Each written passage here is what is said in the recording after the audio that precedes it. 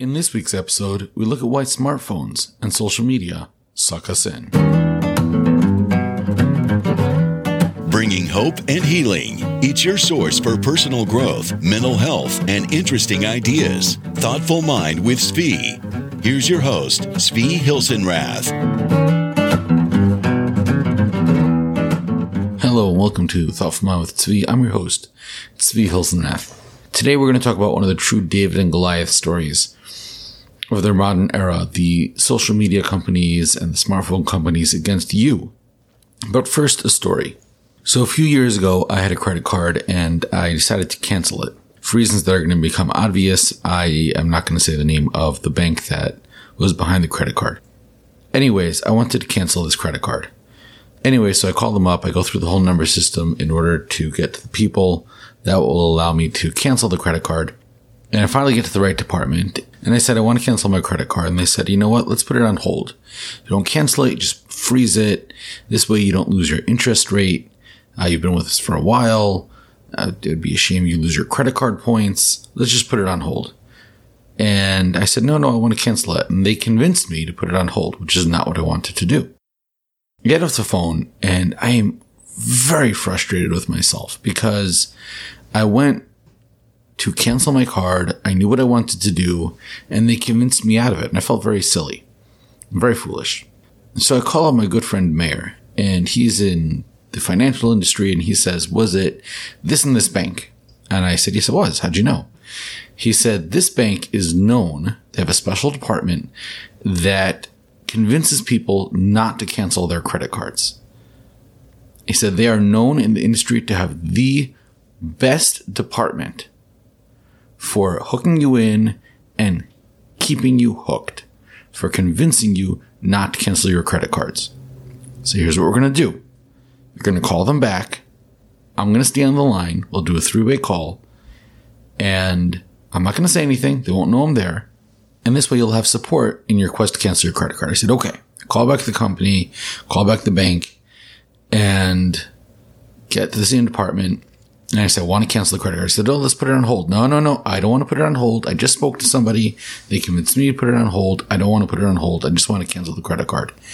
And they said, well, let's take a look at the interest rates. This is what your rate is. You've been with us for a while. Let's give you this rate instead. You keep the card. This way you have a good rate, blah, blah, blah. They could do the whole spiel. I say, no, I want to cancel.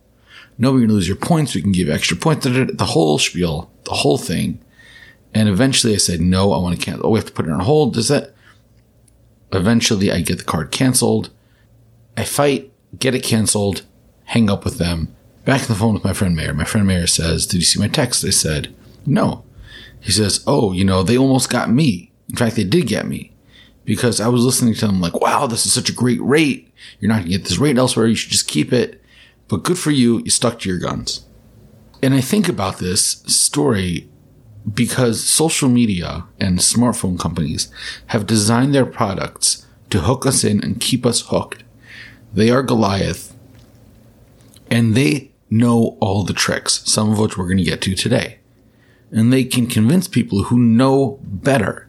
The problem is not knowledge. The problem is that the tools that they use to keep us hooked bypass our intelligent brain, bypass the knowledge, and go right to the things that really make us tick. They speak right to the parts of the brain that get hooked, that get addicted.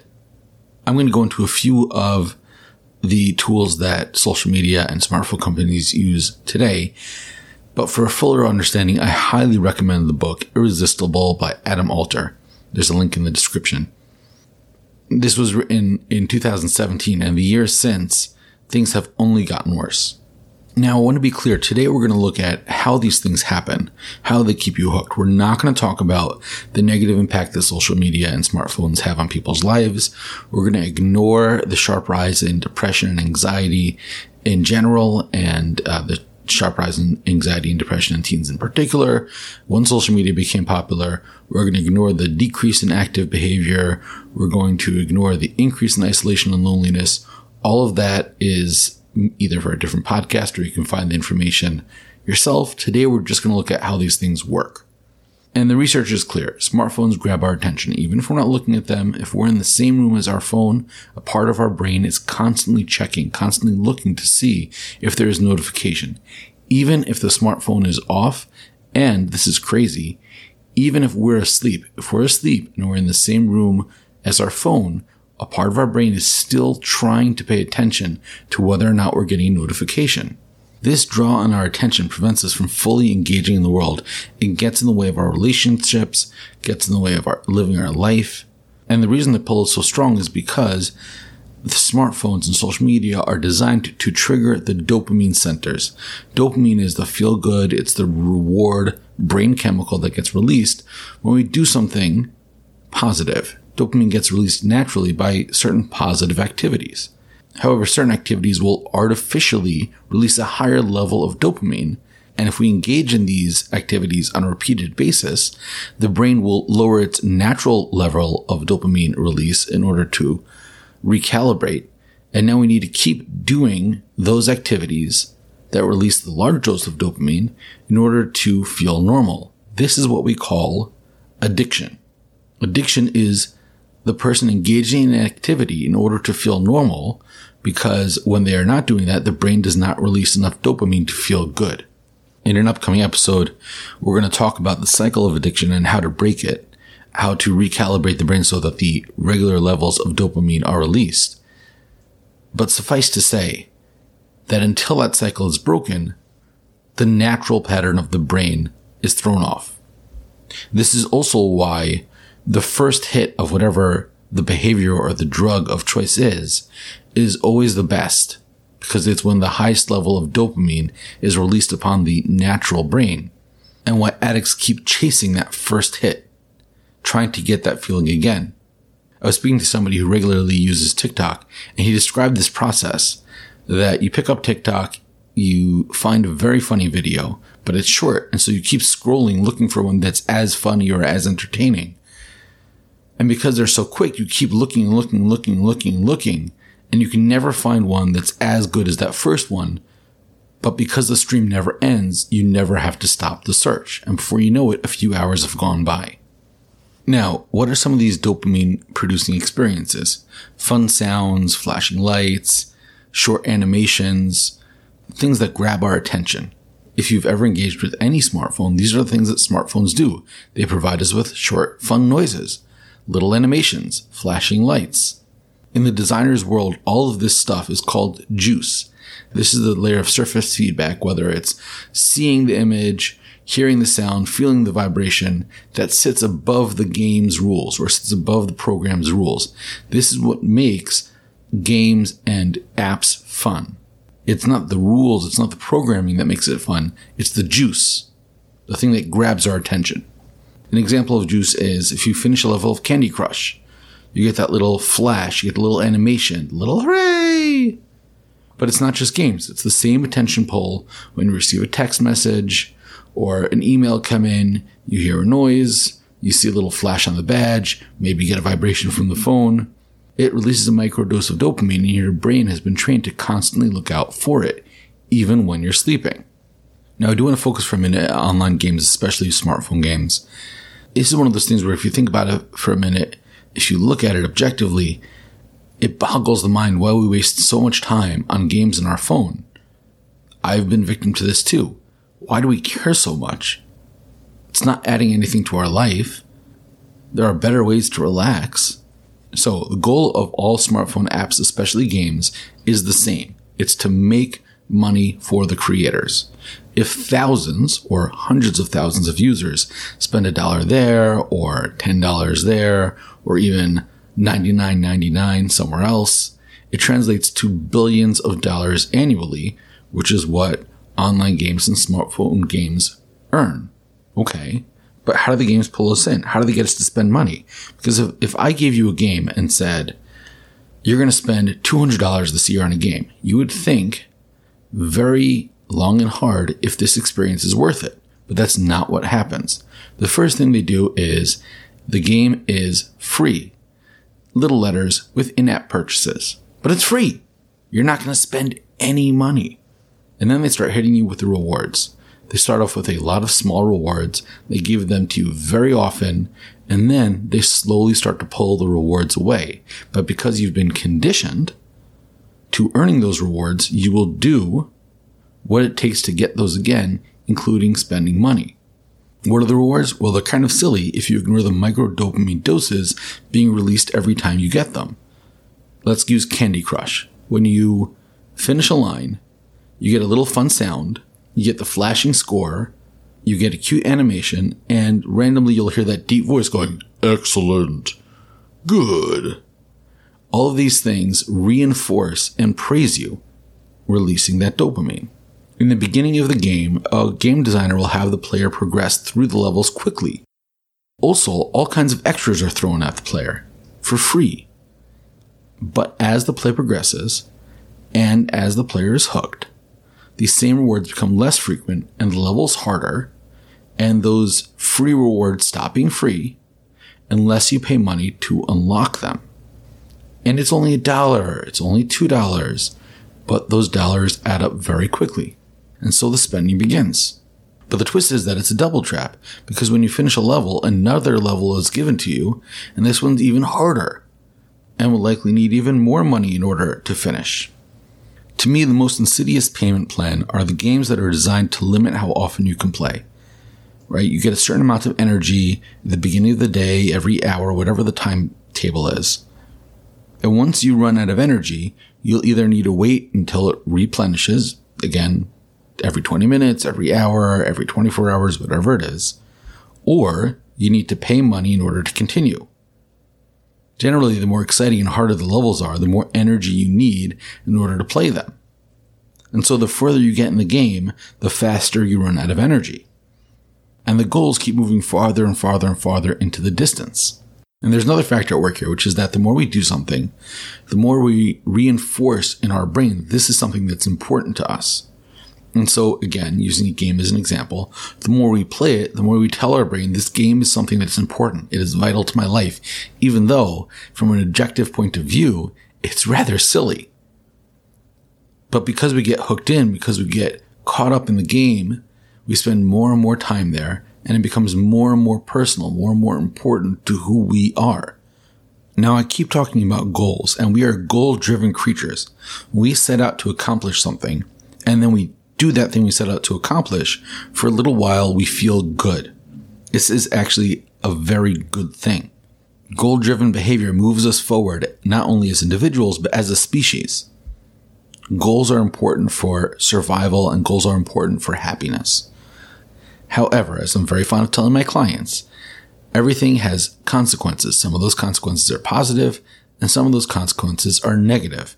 And there are negative consequences to goal-driven behavior. The problem comes in the moment the goal is accomplished. In that moment, we get the high of accomplishing the goal. However, it is inevitably followed by the low of not having a goal to work toward. Every high is always followed by a low. Now we need another goal to work toward in order to make ourselves feel good. This is one of the reasons why living a values-based lifestyle is so important. If our goals serve our values, that low is to a certain degree mitigated. But if our goals are just goals in and of themselves, that is when the low comes. Here's some goals that people have for their smartphones. An empty email inbox. Not having that badge attached to the email app. An empty voicemail box. And when it comes to games, the game is designed to make that goal farther and farther away the more you progress. Each level gets harder and harder and takes longer to accomplish. And so we spend more time chasing the high, followed by the inevitable low when we do accomplish that goal, followed by another goal that's given to us right away. You unlock one level, here's another. It just keeps going. But social media has a different problem. With social media, the problem is creating impossible goals, impossible standards, goals that corrupt our sense of self and our sense of happiness. Now we're coming across a phenomenon known as social comparison. So much of our identity is rooted in the very human, innate behavior of comparing ourselves to other people. Our ideas of what is good or bad, a lot or a little, healthy or unhealthy, a lot of that comes from looking at other people, looking at other situations, and comparing what they have or how they are to how we are. As an example, in Irresistible, Adam Alter talks about Wall Street traders, miserable with his $2 million income because the guy sitting next to him makes $10 million. For most people, $2 million a year income would be a lot of money. But if he compares himself to the guy sitting next to him who makes $10 million, he's going to be unhappy. This is the same person that would have been happy 6 months ago with a $150,000 sign-on bonus, is now unhappy with $2 million.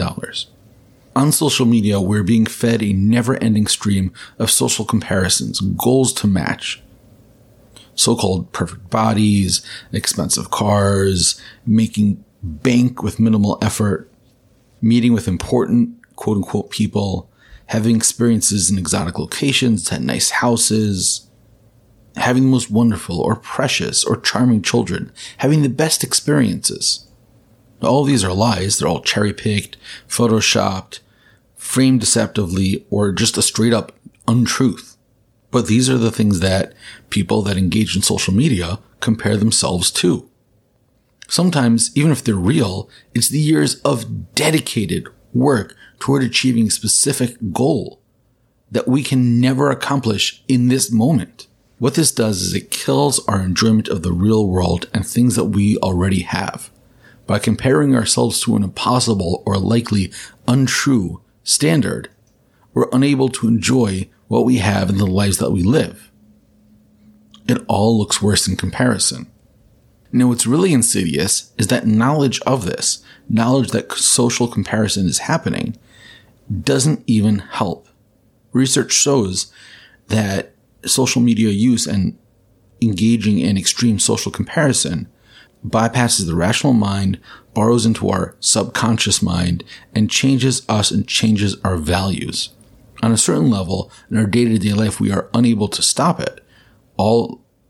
Like I said, so much of our identity is based in comparison, but the online world just makes it worse. And now we're spending our valuable time, effort, money, in other words, our life, on chasing a goal that doesn't really matter to us. Now, in my opinion, the worst goal is the like button. I think there's nothing that has done more psychological harm in recent memory than the like button. That hit of dopamine, that sense of validation we get when people approve of our behavior, gets twisted when we're looking at hundreds or thousands or millions of strangers voicing their opinion about our activity and our opinions. Chasing likes is an ever-evolving, ever-changing goal. Not only are we comparing ourselves to other people, but we compare ourselves to ourselves in the past. If we put up a post on Facebook and it gets 100 likes, that feels good. But now I want more than 100 likes. And if I put up another post and it gets 200, and then I put up another and it only gets 100 again, suddenly that 100 doesn't feel good. It feels bad. And I will do something in order to try to get that 300 goal. All of this only magnifies when we're talking about thousands or millions of likes. And if I do something and it doesn't get the amount of likes that I'm looking for, the amount of approval, the amount of dopamine I'm looking for, well, I'm not going to do that thing again. I'm going to try something more extreme. I think there are two opposing factors that drive the quest for getting the likes. That is individuality or originality on one side and conformity on the other side. Conformity talks to how social media trends get started. In general, how do you know if you're going to like something? Well, you look at what you've liked in the past and you try to find something similar in the future. If there's an author you like, you'll probably read more of that author's books. If there's an actor you like, you'll watch that actor's movies. If there's a potato chip flavor you like, you'll try other brands with a similar flavor. If there's a color that you like, you'll buy other things with that color. If there's a clothing brand you like, etc., etc., etc. If I've liked something in the past, I'll try something similar to that in the future, because chances are that I'll like that thing too. So what happens? A video goes viral. A lot of people like it. Suddenly, everyone's doing the same thing, trying to get a piece of the like pie. This is how internet trends happen. One person does something, gets very popular. Everyone wants a piece of that popularity. But if I'm a creator, I also want to stand out from the crowd I'm trying to be a part of. This is where originality and individuality come into play.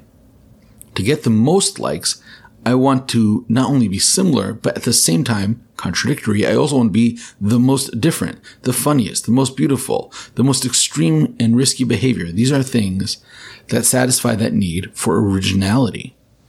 This is where all kinds of attention-seeking behavior comes in. It encourages the most dangerous, the most non-sustainable extremes. People put themselves in physical or spiritual or emotional danger in order to get and grab the most eyeballs, the most likes. This explains why people, if they stopped and thought about it, would realize that they are exposing their soul to the public in extreme ways, will do so. They're exposing themselves to a great chance of getting hurt, of getting harmed, when people react negatively, not only positively. People lose themselves in these behaviors because even though it's quote-unquote just for show, as we've mentioned, whenever we do something, we're telling our brain, this is what I want to be doing. This is what's important to me. And our brain changes in kind. Behavior drives emotion. Behavior drives thoughts. And when that extreme behavior gets attention, conformity kicks in. Now thousands of other people are trying it. Now it becomes the norm. Now to stand out, we need to be even more shocking. And for the people that are not creators, a different thing kicks in, where now I'm searching all of them trying to find the best one. And all this is not a thought out process. It's something that we do naturally, trying to chase that dopamine high. So, if all of this is getting you down, what can you do? All right, so here's some ideas. Some of them might feel extreme and probably won't be able to do all of these long term, but try some of these out. Number 1, keep your smartphone away from your bedroom. Make your bedroom a phone-free place. Resist the urge to take it with you when you go to sleep. Buy an alarm clock. Keep it downstairs if you have 2 levels. I tell my clients to put their phone in a shoebox so that it has its own bedroom to go to sleep at night. You don't want to sacrifice the quality of your sleep by that part of your brain constantly searching for the dopamine high. Next, don't do games. They're a waste of time. They're a money suck. I will say that I've struggled with this myself. As much as I say to myself, I don't want any games on my phone, every once in a while they magically appear. Don't do games. Next, try a social media detox. No Facebook, no Instagram, no Twitter, no TikTok, all of it. Just stop. Do it for a short, settled amount of time, a week, a month. Check in with yourself at the end of it. See how you're doing. Is it really worth going back online? For some people, this may be one of the hardest things to do. Here's another thing you can do. Force yourself to wait before checking your phone when you get the cue. So if you get a text message notification, force yourself to wait a minute or 2 before checking it. Break the instant gratification cycle, the thing that triggers that dopamine hit. And last, and I haven't mentioned this in the episode, but no wearable technology, no smartwatch. It just makes the addiction cycle that much shorter. It makes the pull that much stronger. Try out some of these solutions or try out one of these solutions. Break the cycle. Break the pull. It will improve your life. That's all I got this week. Thank you for listening. I know this is a bit of a long episode, but I thought the extra time was worth it. This is such an important topic in our David fight against the Goliath, the billions-dollar industry. And until next time, go out, believe in yourself.